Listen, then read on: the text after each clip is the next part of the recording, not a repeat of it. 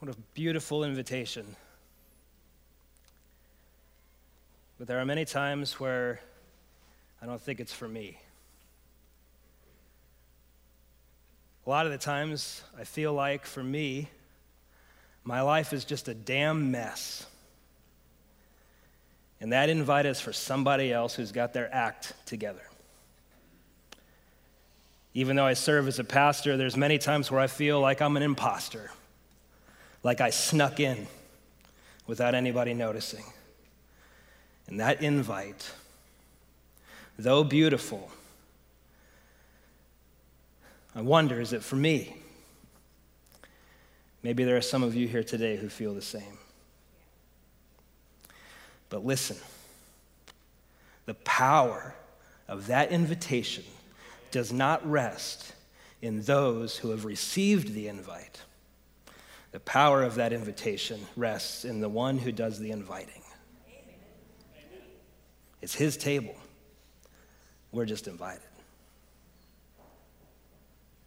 But who is the one doing the inviting? That's really the question. Who is this Jesus? And there are many different answers that people give to that question. Some say he's a good teacher. Some say he's a religious leader. Some say he's a philosopher or a guru. But if Jesus is only those things, then there is no power. Moreover, there is no invitation, for a dead religious leader can't invite you anywhere. A dead spiritual leader can't bring you into any relationship. A dead guru, a dead philosopher, the best that they could possibly do is give you some practical tips on how you can stave off all the effects of evil, pain, and suffering in this world. But if Jesus is more than that, if Jesus is more than just a religious teacher, if he's more than just a spiritual leader, if he's more than just a philosopher, well, that invitation will transform our lives. You see, Jesus calls us to his table. He invites us in not simply to be his followers. He invites us not simply to be his students, not simply to be those who learn from him. He comes to call all of us as his disciples into a relationship with him. You see, Jesus wants you to know him. And he wants you to see him as he truly is. And so my question for you this day is, who do you say Jesus is? It's the most important question that you can ask, and the way that you choose to answer will transform your life. Who do you say Jesus is? We're going to explore that for some of our time together. In fact, I'm going to ask our team to bring out some of the tools that we'll use for this sermon. This is such an amazing team. Would you guys give it up for our amazing worship and arts team? They do such a great job.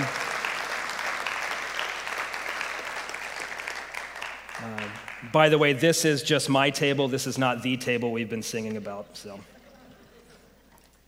we're going to be in Mark chapter 8 today. I invite you to turn there with me. We'll be in Mark 8, verses 22 through 30, I think it's through 33. This is a fascinating text. Now, I know that I say that all the time, right? And sometimes you've been like, fascinated for you, boring for me. I get that. But today, I want to invite you in to Mark chapter 8, verses 22 through 33. And we're going to explore just that one thing, the reality that Jesus wants you to see him as he truly is, so that we may be able to answer the question, who do you say Jesus is? In fact, that's our question for today. Who do you say that Jesus is? Now we're going to pick it up in verse 23. We'll take a look here up on the screen. At this point in time, Jesus has been doing ministry around the particular region that he served in. And we'll find here that he took a blind, so this blind man is brought to Jesus. And it says here that he took the blind man by the hand and brought him out of the village. So he takes the blind man away. Now, TV timeout. There's some weird stuff here.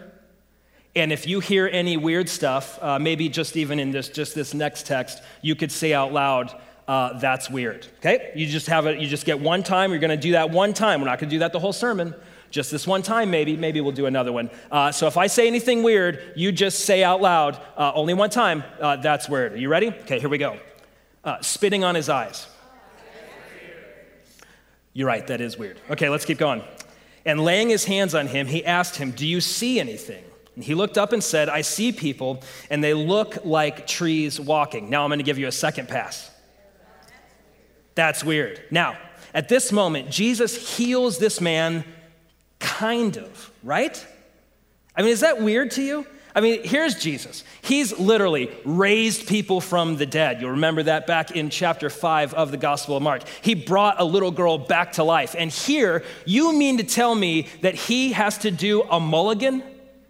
Like he's got to do a do-over in order to heal this guy? Now, what's going on here? Now, one of the things that I'd like for us to consider is this. There were thousands of possible miracles that Jesus could have done, but he chose not to. Which means that the miracles that Jesus did and the miracles that are recorded for us, they're for a purpose. There's a reason behind them. Moreover, some would argue, including me, that every miracle is meant to teach us something about ourselves or about Jesus. And again, we're asking the question, who do we say Jesus is? And so we might want to zoom in here and have a look because this is a bit weird. He says, do you see? He says, yeah, kind of. I see people walking around like trees. Now, one of the things I'd also like you to note is this. Why was this man brought to Jesus? Why did this man enter into a relationship with Jesus? He was blind, and he wanted what? He had a point of pain in his life. And that pain had so shaped his life. That one pain point was his life. In fact, if you'll notice, he's identified by his brokenness. It doesn't say Jim who was blind. What does it say? The blind man. There are many of us who are here today who never thought we'd step foot in a church. I know exactly how you feel. I came to know the Lord here at this church. And the thing that brought me, the thing that drove me to even giving Jesus a fair hearing was pain and brokenness in my life. One of the things that we say around here at Desert Springs is, generally speaking, it's not parties that drive people to church for the first time. I've never met anyone so far who said, my life is going so well, I'd like to come to know more about this God character. It's usually, I've tried everything I possibly could. And we're going to give this Jesus a shot. There are many of you who are here today who are giving Jesus a shot. You're saying, maybe this Jesus can help me. I don't have anywhere else to turn, and I want you to know I'm so glad you're here. I want you also to know this. I can't help you. The person sitting next to you cannot help you. But Jesus invites you to his table. And there is healing at the table of the Lord. He takes the blind man by the hand and brought him out of the village, spitting on his eyes and laying on his hands on him. He asked him, do you see anything? He looked up and said, I see people, and they look like trees walking. Let's go to see what happens in the next verse. Again, Jesus placed his hands on the man's eyes. The man looked intently, and his sight was restored, and he saw everything clearly. Now, remember we said that there are miracles that teach something. Right? That in fact, it may well be that every miracle is meant to teach us something. You remember? Oh, friends. I'm up here working, I'm trying. Do you guys remember? That we say, it was 5 minutes ago. Okay, so take a look at what happens next. This is a little strange. Let's go to the next verse. Then he sent him home, saying, don't even go into the village. Now, this is one thing that comes up a lot in the Gospel of Mark. Jesus will do a healing, he'll do a miracle, and then he'll tell people, don't tell anybody. Don't go back to the village and tell people. And for most of us, especially in a selfie society, we would think that every time Jesus did a miracle, he'd want to get the message out like he's like,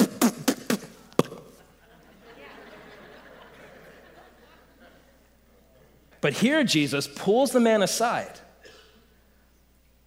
And in a very intimate way, and again, it's weird. He spits on his hands. You got to deal with that. Spits, and he spits on him. And in a very intimate way, I can imagine him. I think this is one of the reasons why we have that spitting thing here, is because we're very close now, aren't we? Put yourself in the blind man's shoes. Jesus is not far off. You see, he invites him to the table, and he's right there with him. And he takes him and he touches his eyes. Very close. And then he heals the man. The first time he heals him and he says, I kind of see people walking around like trees. And then he does it again. And he says, I see clearly. And then Jesus says, don't tell anybody. What? Why does he do that? Jesus consistently does this in the Gospel of Mark because he wants those who are following him to avoid misunderstanding him. He wants those that are following him to see who he is clearly, because every single one of us, as well as those who followed him, exist in a world where we are tempted to make Jesus in our own image. You see, there are many of us who say things like, you might say God is like this, but I prefer to think of God as.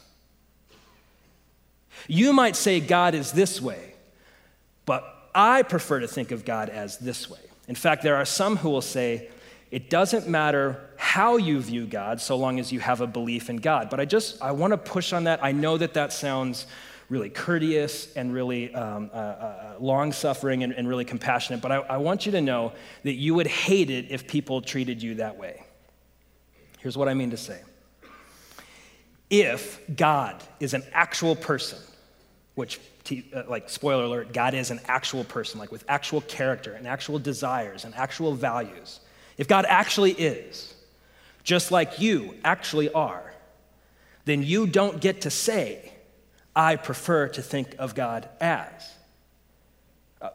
Because you would hate it if people did that to you. Let me try this. If I sat with my wife, and perhaps it was when we were dating, and I sit with her and she says, you know what I love? I say, what's that, honey bunny? She says, I love Broadway. And she says, I love country music. She says, I love Disney. Three things that I did not, before we got married, care to participate in. And if I took her by the hand, I said, Snookums, I'm hearing you. But I prefer to think of you as a Dallas Cowboys fan who wants me to have a 1991 Bronco with the top off and grow his hair out into a mullet with a Metallica t-shirt. That's what I prefer to think of you as. Now, right, friends? Okay, thank you. You feel my pain. You guys know. Now, how would she feel? Would she feel loved? Would she feel insulted? Who am I to say who you are? You are regardless of how I want to think of you as. And so if I say, Jesus says he's all these things, but I prefer to think of him as, and then I make him into my own image, not only is it insulting, it will never transform my life. If your God never contradicts you, you'll find no transformative power in that God, because it's a God of your own making, which will die when you do. And so Jesus here, he's guarding against those who are following him from making him into their own image. He's trying to avoid them imagining him as they want him to be, as opposed to how he actually is. And I'm going to prove it to you as we continue on in the text. We'll continue on in verse 27. Jesus went out with his disciples to the village of Caesarea Philippi, and on the road he asked his disciples, who do people say that I am? Have you heard that question before? We started the whole sermon with the question, who do you say Jesus is? Have you heard this question before? Yes. Okay, you guys are with me. Let's keep it up. Who do people say that I am? Now, Jesus asks those who follow him this question, who do people say that I am? And here are some options. They answered him, John the Baptist, others say Elijah, still others say one of the prophets. Jesus, there are many people who say you're like this. Jesus, there are many people who say you're like this.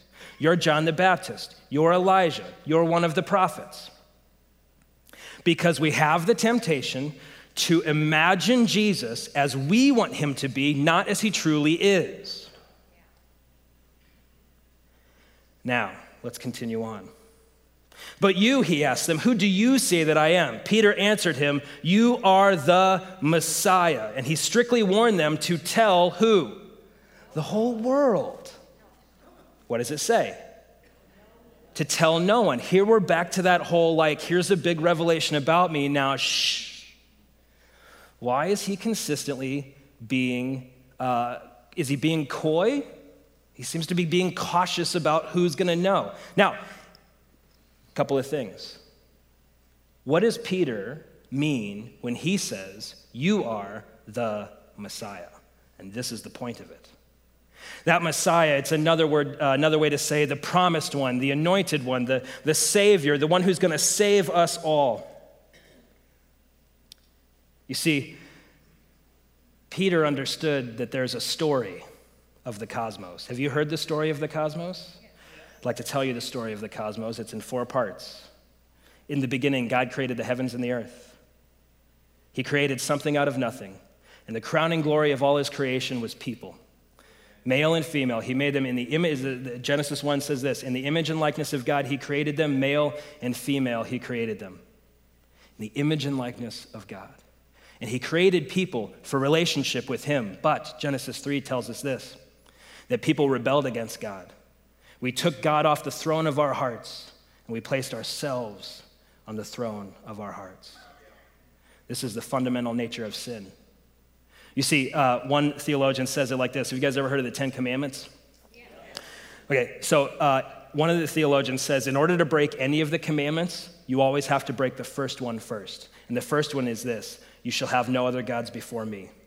Every sin is actually the presenting problem of a deeper sin of idolatry.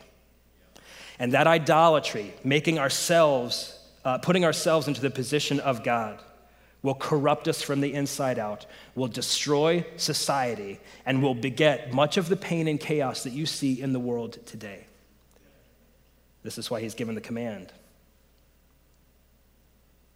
And because of that rebellion, God had some options. His 2 major options were, number 1, he could put on the Metallica album and kill them all. Where were my boys earlier? I heard some shouting about Metallica earlier. Where are we at? Okay, we're gonna try that again. He could have put on the Metallica album and killed them all. Okay, Ride the Lightning was a better album though. So he chose not to do that. Praise God, he chose not to do that. Instead, in his infinite mercy and grace, he chose not to condemn the cosmos, but to redeem the cosmos. Creation, fall, redemption. 2,000 years ago in space-time history, God took on flesh in the person of Jesus Christ. And dying on a Roman cross at the hands of his own creation, he said, Father, forgive them. And that forgiveness was possible because of Jesus' sacrifice on the cross, so that God's justice might be meted out, so that God doesn't sweep that injustice under the rug. No, God cares infinitely about justice because God is eternally just. But the wrath that is poured out against evil was poured out onto Christ, because Jesus offers to us amazing grace. Creation, fall, redemption. Before Jesus ascended into heaven, after rising from the grave on that first Easter morning, conquering over Satan, sin, and death, Jesus said, one day I will return and I will restore all that which is broken. I will make it whole again. And we as a church are bound together in light of the truth accomplished for us 2,000 years past and await the coming restoration that is promised to us. And in the meantime, we invite all to the table.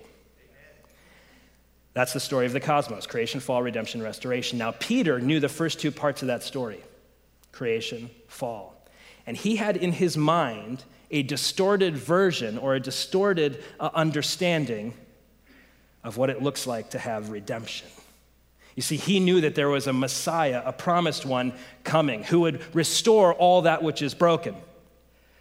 But in Peter's mind, and in many of those who followed Jesus' mind, they thought the way that God was going to bring about ultimate true peace and flourishing was by giving everyone in their nation a sword and then marching to kick out the Romans. Now, at the time, the Roman Empire was occupying Jerusalem.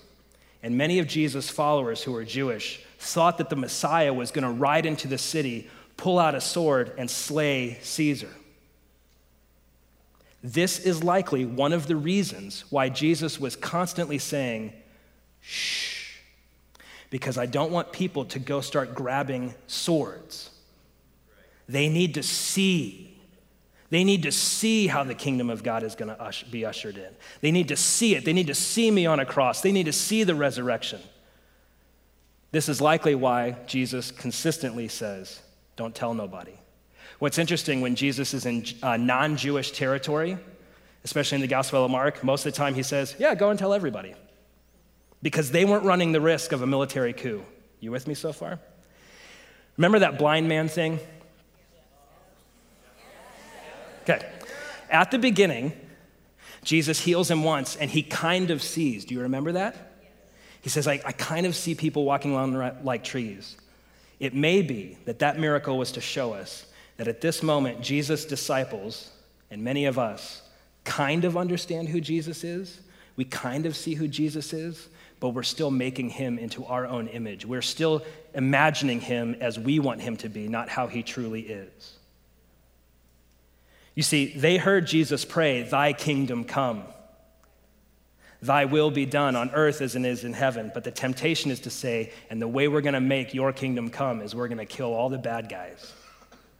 The problem is when you start killing all the bad guys, your name's also on the list if you push it far enough. Now, there are many of us who say, yeah, Caleb, I hear that. I hear Jesus was a bringer of peace. I hear Jesus saying, blessed are the peacemakers. But there are many today who claim to follow Jesus who do violence and great injustice. And you're absolutely right. And this is what Jesus was trying to protect us from. There are many people who see Jesus unclearly, and they make Jesus into their own image. And there are many more who will invoke Jesus' name for power. Joseph Kony is known and is infamous around the world for abducting thousands of children, turning them into child soldiers and sex slaves. And I'll just read a little bit from a BBC article. When you go to fight, you make the sign of the cross first. If you fail to do this, you will be killed, one of the young fighters who escaped told the US-based Human Rights Watch. So here's Joseph Kony telling his child soldiers, if you want to be safe, make the mark of the cross.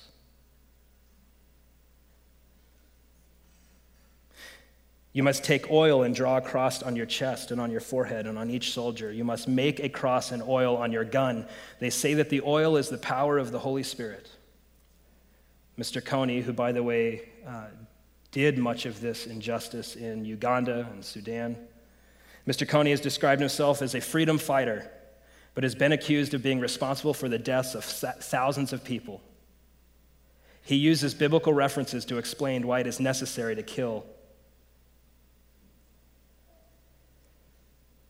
That's corrupt.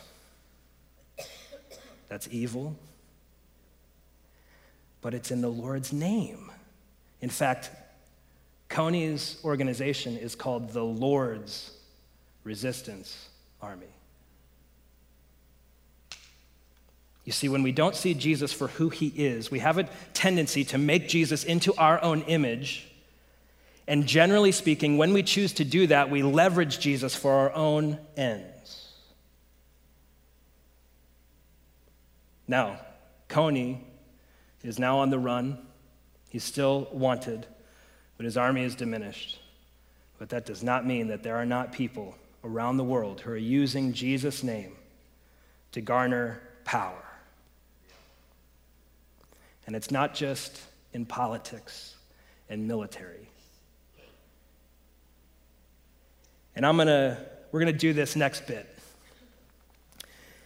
And this is one of those times where I say, if you're the praying type, pray for your pastor. I feel lost here. And I feel a deep sense of pain. And so if I inadvertently hurt you or trample in any way, I want you to know that is not my intent. But there are those who will invoke Jesus' name to molest, to sexually abuse, to rape. I am struck by how many. I spent some time after reading an article by Beth Moore. She's a theologian, an author, and a speaker. I think she's Baptist, but we won't hold that against her. I say this just to give you a sense of how deep this is. Beth, I believe, is in her 60s. And there's a thread of postings going around called Why I Didn't Report. Some of us may be familiar with why this is coming up. Listen, I need you to hear me on this. Like, I don't care what your politics is. If this doesn't break your heart. Why I didn't report. Beth said this publicly. Because he lived in my house. Now, the hashtag is speaking about why I didn't report sexual abuse when it happened to me. Why I didn't report? Because he lived in my house. Another from someone who I follow. Why I didn't report? He was my youth pastor. Still another. Why I didn't report? Was because after, he and I knelt by the bed so I could pray for forgiveness for what I had done as an 8-year-old.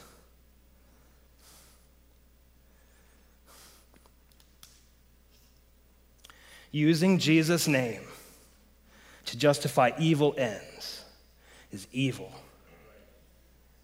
And Jesus is screaming at us, you've got to see me for who I am, not for who you imagine me to be. For if you live your life simply following me as you imagine me to be, you will not find flourishing, you will not find healing, you will not find peace, and moreover, you may actually propagate evil in this world. Who do you say Jesus is? This is so important and so transformative. And by the way, I'm so thankful for the ministries of Mending the Soul and Celebrate Recovery here at Desert Springs. As a church, these are not just things we want to talk about. If my bringing this up has brought something to the surface from you, in the back of the seat in front of you, and you can grab it now, you can grab it later, you can grab it subtly. In the back of the seat in front of you is a ministry guide. In that ministry guide is information on Celebrate Recovery and Mending the Soul. And I would encourage you, maybe the Lord's bringing something to your mind now, that there's healing at the table of the Lord. There is healing. And as a church family, we want to be ministers to you to the best of our ability. And I love our Mending the Soul ministry. And I would just encourage you, it's as confidential as we can have it be. The people that you contact don't work, they're not on our pastoral staff, aside from those who are trained to engage with you in this. It's kept confidential. I want to encourage you towards that end. Jesus wants you to see him as he truly is. And that can sometimes blow our minds. Take a look at what happens next in the text. Then he began to teach them that it was necessary for the Son of Man to suffer many things and be rejected by the elders, the chief priests, and the scribes, to be killed and to rise after 3 days. And of course, for us looking back on it, that's good news because we see the resurrection as proven fact.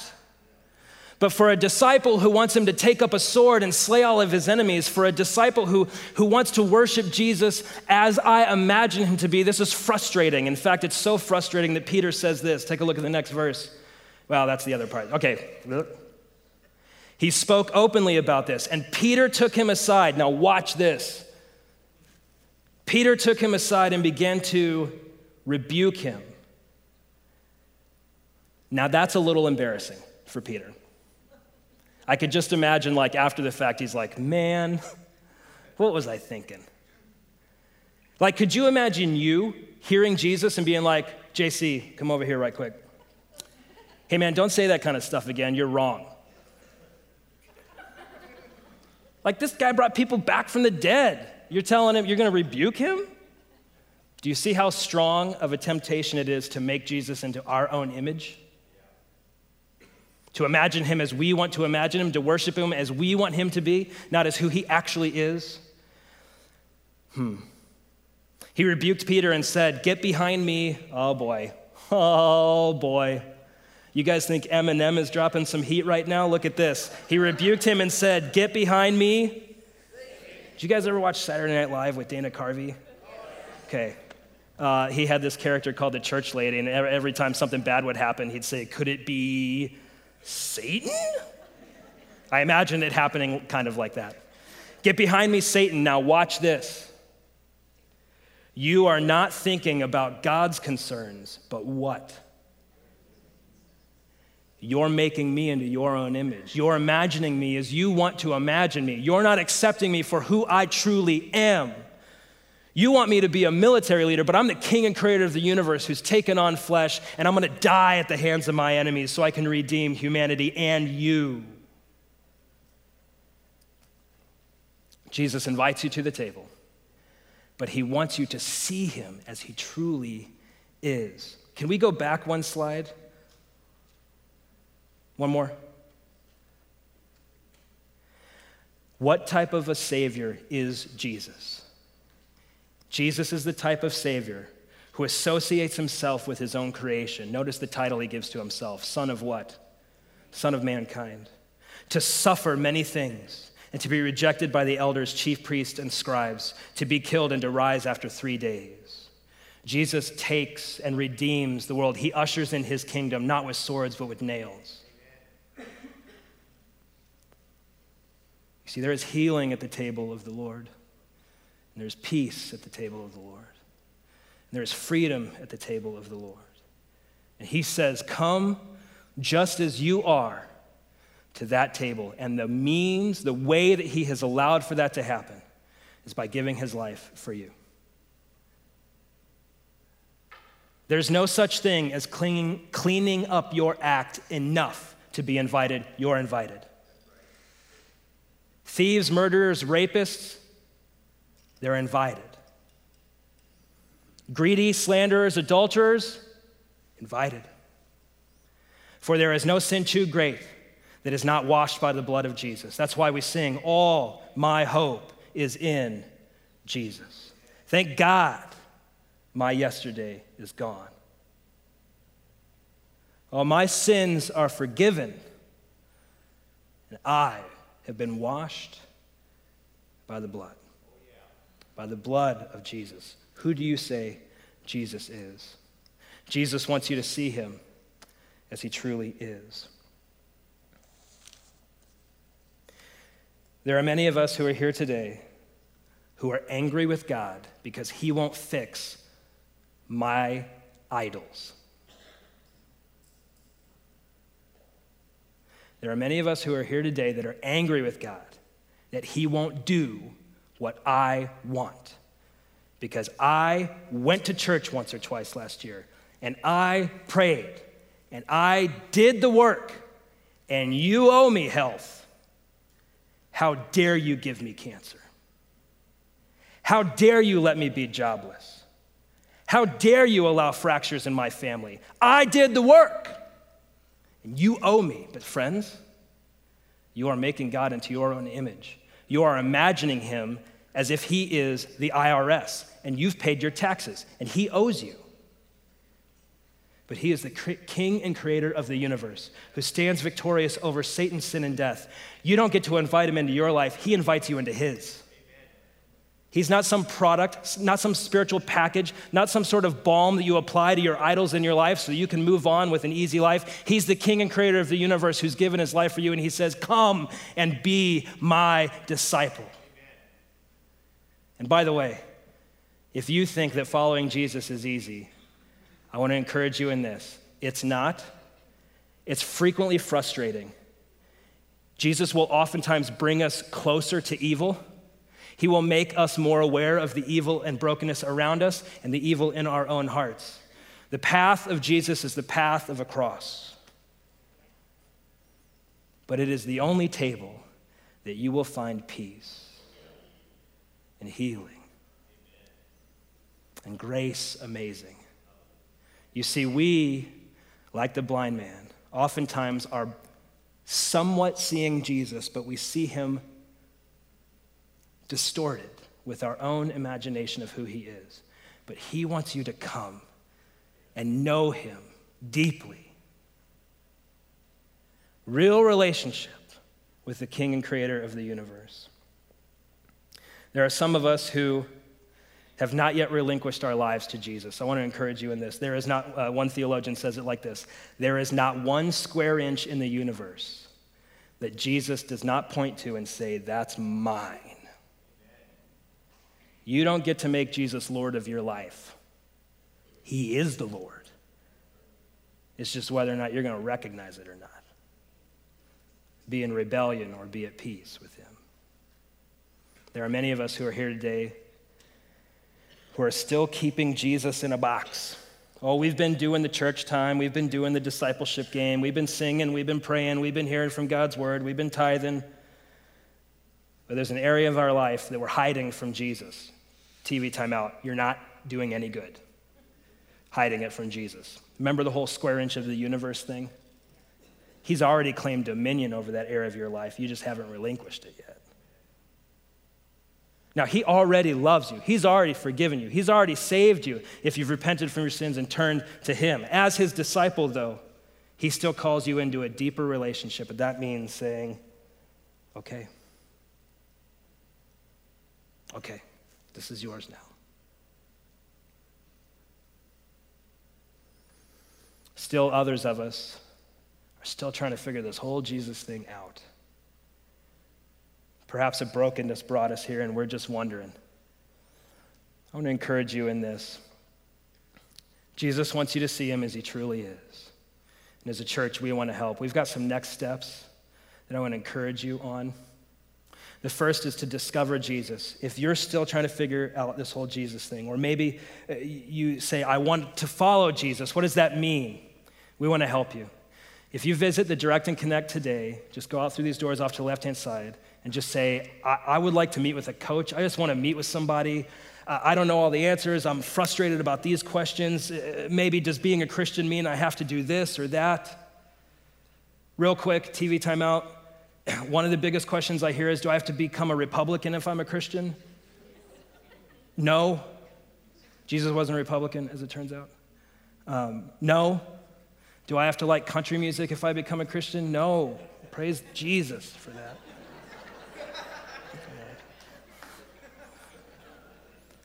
But we got questions. We want to know, what would it look like for me if I were to follow Jesus as one of his disciples? Or maybe I'm just so frustrated with these questions, or just want to talk to someone. Visit Direct and Connect after the service and just say, hey, I'd like to meet with a coach, and they would connect you with somebody from our church family.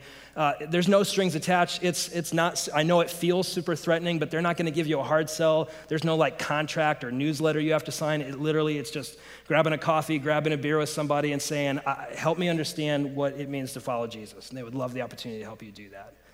Because one of the most important questions that we can ask is this: who do you say Jesus is? And the way that you answer it will transform your life. Now, there are many of us here who have followed Jesus, and we're striving to live as one of his disciples. And here's an encouragement I would have for you. We want to help you share your story. One of the things that Jesus consistently does with his disciples is he says, you go and tell. You go and tell. You, as my disciples, you go and tell. You go and tell. And we want to help you do that to the best of our ability. Over the next few weeks, we're going to be talking more about this as a church family. So if you're not a follower of Jesus yet, you're still trying to figure the whole Jesus thing out, I'm going to yell at the Christians here for a minute, so I'm glad you're here. As a church family, we are going to strive to be better about sharing this good news with those that God's placed in our lives. As we think about our corporate mission field here in North Phoenix, and as we as individuals think about our individual mission fields. If you don't think that you live in a mission field, I'm going to tell you right now, you do. You're going to drive back through it today. And tomorrow, for those of us that are in the workplace, you're going to be paid to be there. And for those of us who are dreading the holidays because of certain family members, being in a mission field ain't easy. But Jesus has placed you in the lives of people who need to hear, come just as you are to the table. There's a few ways that we can do that and help each other do that. One is just to tell your story. If you visit that website, dsbc.church/mystory, we're going to be beginning a phase here at Desert Springs where we're collecting stories. I love hearing how Jesus has been at work in your life. And so that'll mean things like videos or letters or just written encouragement. And so if you're interested in telling your story, we would love to hear your story. And we're going to be talking more about what it means to share our story here in our community. Here's something else. In the back of the seat in front of you is a prayer card. I'm going to ask that you guys would all take one of those. If you would just, even if you're not going to use it and throw it away, make it a paper airplane, if you would just take one of those prayer cards for me.